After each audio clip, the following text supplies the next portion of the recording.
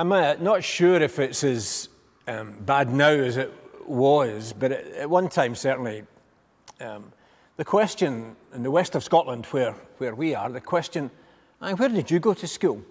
Well, it wasn't exactly an innocent question. It wasn't always showing a great concern for your educational experience.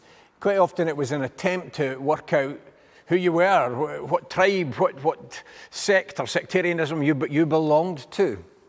Were you with us or were you with them? Sometimes that was all that somebody wanted to know, or all that somebody felt they needed to know. What school did you go to? We'd tell them everything. Many others didn't look at it as badly as that and as seriously as that. But for all of us, we are all influenced by, affected by where we came from. We're all influenced by and affected by our beginnings and our roots. And that's true of Jesus of Nazareth as well. Oh, I don't mean what it was like in Nazareth. I don't even mean what it was like in Bethlehem, where he was born. And I don't mean, the influence of his big cousin, John the Baptist, taking him into public ministry. No, from Philippians chapter 2, verse 6, Jesus being in the very nature God. That is, his divinity, his godness wasn't second-hand. It wasn't something passed on to him. Sometimes at night time you look out in the sky and you see the moon shining, but the moon's not really got any light of its own. What the moon's doing is reflecting sunlight. But that's not about what Jesus was doing. He wasn't reflecting godness. He wasn't reflecting the Father's glory. He, verse 6 of Philippians 2, was in the very nature, he was God. He was every bit as much divine as the Father. He didn't have to go on a course so that he could learn some godliness. He didn't have to do a probationary period to see if his divinity was up to it. No, he was very nature God, Philippians 2:6. It's a bit crude, I know, but suppose we could draw a line and at the one side of the line have creator and at the other side of the line have creation and creatures. Jesus is very definitely on the creator side.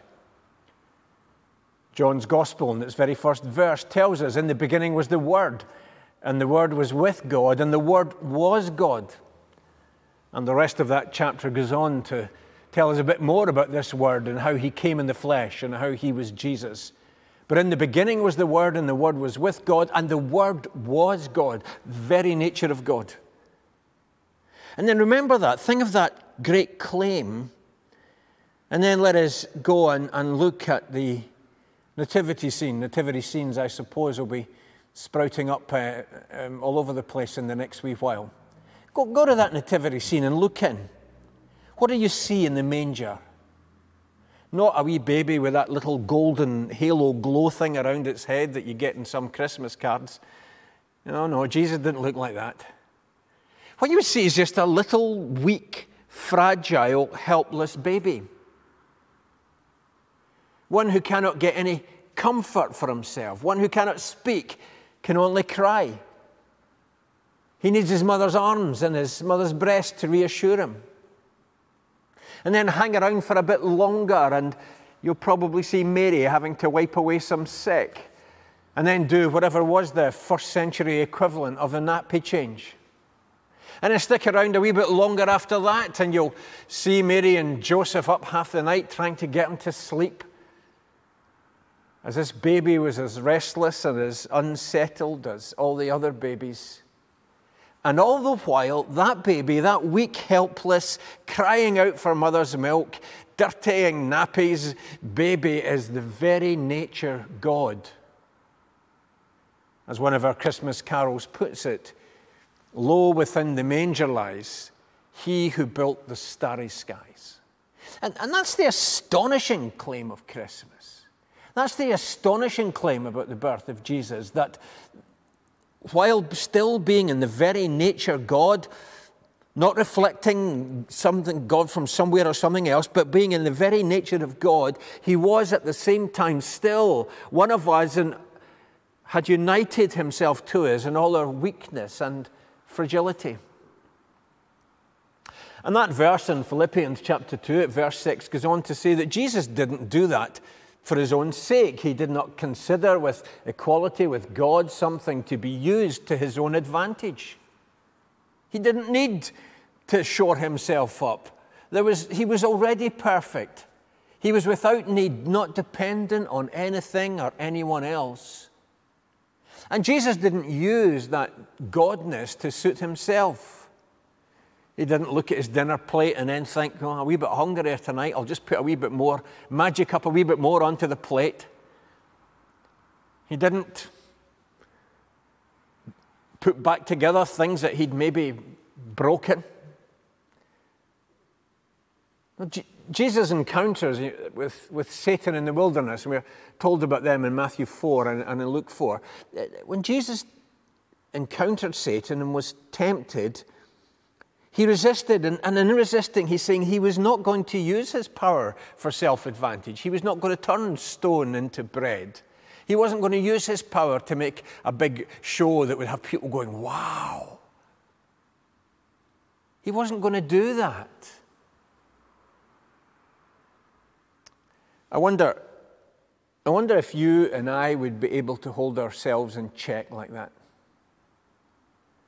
I wonder if we were in very nature God and had that kind of power, would we maybe put a few extra chips on the plate? Would we maybe rescue the dinner that we had burnt and undo that and make it fine?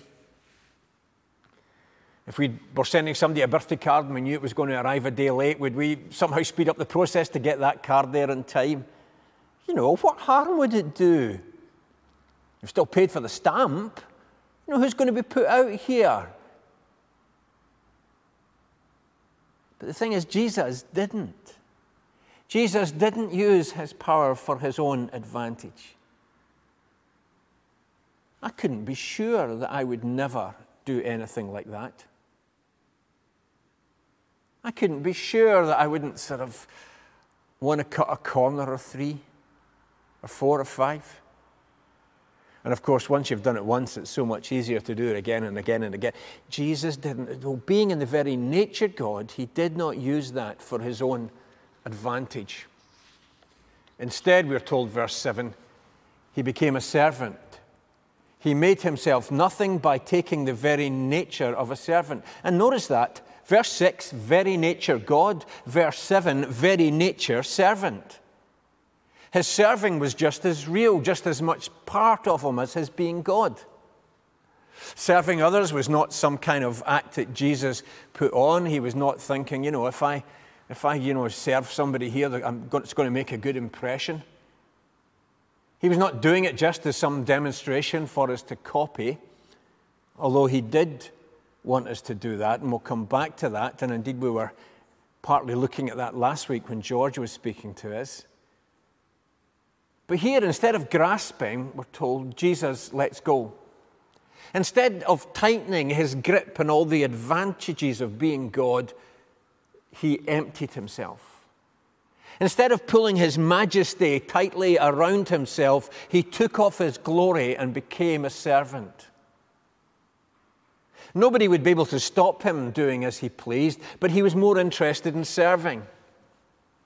And he didn't do that just from time to time or when there was nothing to lose. He didn't just serve when he wasn't too tired and when he knew it would be appreciated or when he knew there would be a favor or two that he could call in. It wasn't anything calculated like that. It wasn't anything with an ulterior motive. It was not something half-hearted.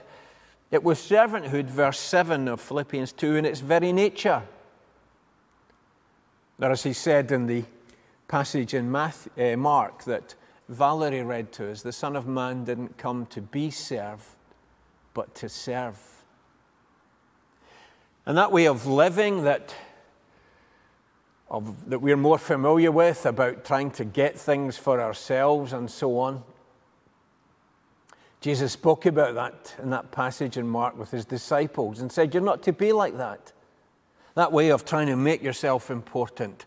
That way of counting yourself as better, of making yourself seem more significant. That way of getting perks and getting influence so that you can get people to do what you would like them to do and so on. Jesus turned all of that on its head. But notice, he was not just contrasting his way and this other way of grabbing power. He was undoing the very sin of humanity. Back in the opening chapters in Genesis, when Adam and Eve are in the Garden of Eden, they did grasp. They gave in to the lie of Satan, who said to them, verse 5 in Genesis 3, go on, eat of that tree. God said not to do it just because you're going to be equal with him when you do it. Go on, help yourself. Being equal with God. Quite fancy. Do you not fancy that, Eve? I quite fancy that. And they take and they grasp. In contrast, we're being told Jesus laid aside. They wanted to get equal with God, but we're told that Jesus, although he had equality with God, verse 6, he didn't say he was going to use it for himself, but emptied himself and took the form of a servant. Here is Jesus undoing not just the penalty of sin, but also the way of sin. As the Son of God, and who is God in his very nature, takes on servanthood in his very nature and says, this is how we're going to do it. This is how we're to be. Two things in conclusion. One, we're going to finish the service later on this morning. We're going to finish our service with a hymn, Meekness and Majesty, with its declaration of how Jesus combined both meekness and majesty, the very nature of God and the very nature of servanthood. And that hymn finishes with a declaration. It finishes with the acclaim saying, this is our God. So then is it? Are you stunned time and again by the realization that this is who our God is? Does that stop you ever in your tracks? If not, why not? Well, he might leave Barcelona at the end of this season, we're told, but suppose Lionel Messi does that and then signs for East Kilbride and playing his football next year up at the K Park. Everyone will be stunned. What's going on? Why has he done that? He could have gone this place, he could have gone that way, he could be making this money, he could be making that money. What's he doing? Well, that's nothing compared with what Jesus did. Though he was in the very nature of God, he did not regard equality with God as something to be grasped, but instead he emptied himself and took the nature of a servant. We don't understand that fully. We don't understand that completely. Of course we don't. But if anyone's a Christian, they'll understand it enough to go, what? Really? And not just do that at the time when we become Christians, but there'll be times just as we go through life and reflect on who this is. This is our God. And so one of the key marks of the Christian life then is that the gospel will really gobsmack you. And the gospel which gobsmacks you will leave you in the place of saying thank you and living a life out of gratitude. So that the Christian life doesn't become something of rules to keep, something you must try harder and do better. Rather, it's a life lived in thankfulness and gratitude to God who did that for us. Well, that's firstly. Meekness and majesty, being wowed by the gospel. Secondly, then, is the question, will we then join Jesus in this way of being, this way of living? He did give it to us as an example. This is what kingdom life and kingdom living will look like in the kingdom of God. What it means to be a follower, a disciple, is to go the way of Jesus, to take up the cross and follow. And Jesus showed himself to be God, not just when he was healing lepers, not just when he was feeding thousands with a few loaves and fish. Jesus was showing himself to be God when he stooped and served, when he said to the woman caught in adultery, "Neither do I condemn you," when he picked up the fallen, when he gave encouragement to the discouraged, when he went to the house of the incredibly unpopular Zacchaeus and had dinner with him. Jesus was being God in all those ways too. The world has seen too much of the grabbing way that Jesus talks about in Mark 10 at 41 and 42. And very sadly, we have to say that far too often the church has been complicit in that, taking power, wanting a seat at the top table, and so on. But it's not the way of Jesus. There is no Savior, there is no Messiah other than the one who rebuked James and John in Mark 10 and then who summed up his purpose as not being served but serving. There is no other Jesus than that one who said he was giving his life as a ransom for others. And so if we want to receive the forgiveness from sin, if we want to receive what Jesus longs to give us, then we have no choice but to follow. There is no other Jesus other than that one who was in his very nature God, and then in very nature became a servant. This is our God. Make sure it's yours. It's not enough just to smile on from a distance as we hear a nice wee story about a child being born, about some shepherds and wise travelers turning up. That baby grew up and said, "If you want to follow me, take up my cross daily and follow." Let us pray.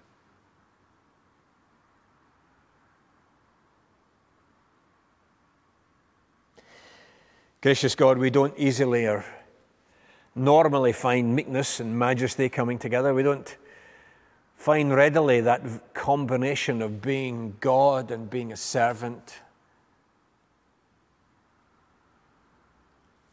of being great and yet embracing weakness. And yet here is the way that you come to us. Coming to us in a way that we'd be able to take in, that we would be able to understand. As you got down on the floor and played with us and spoke to us in our baby tongue, as it were. And you did that in order to be able to pick us up and take us right into the heart of God himself. Lord, help us never to say, "Oh yeah, I know that story. I know the details, or I know the formula, God becoming human," and so on. Rather, might it continually thrill us, excite us, move us, challenge us, and send us into lives of gratitude that you did that for us. And help us too to go the way of such a Savior, of such a Messiah. May our deepest desire not be to be served, but rather to serve. In Jesus' name.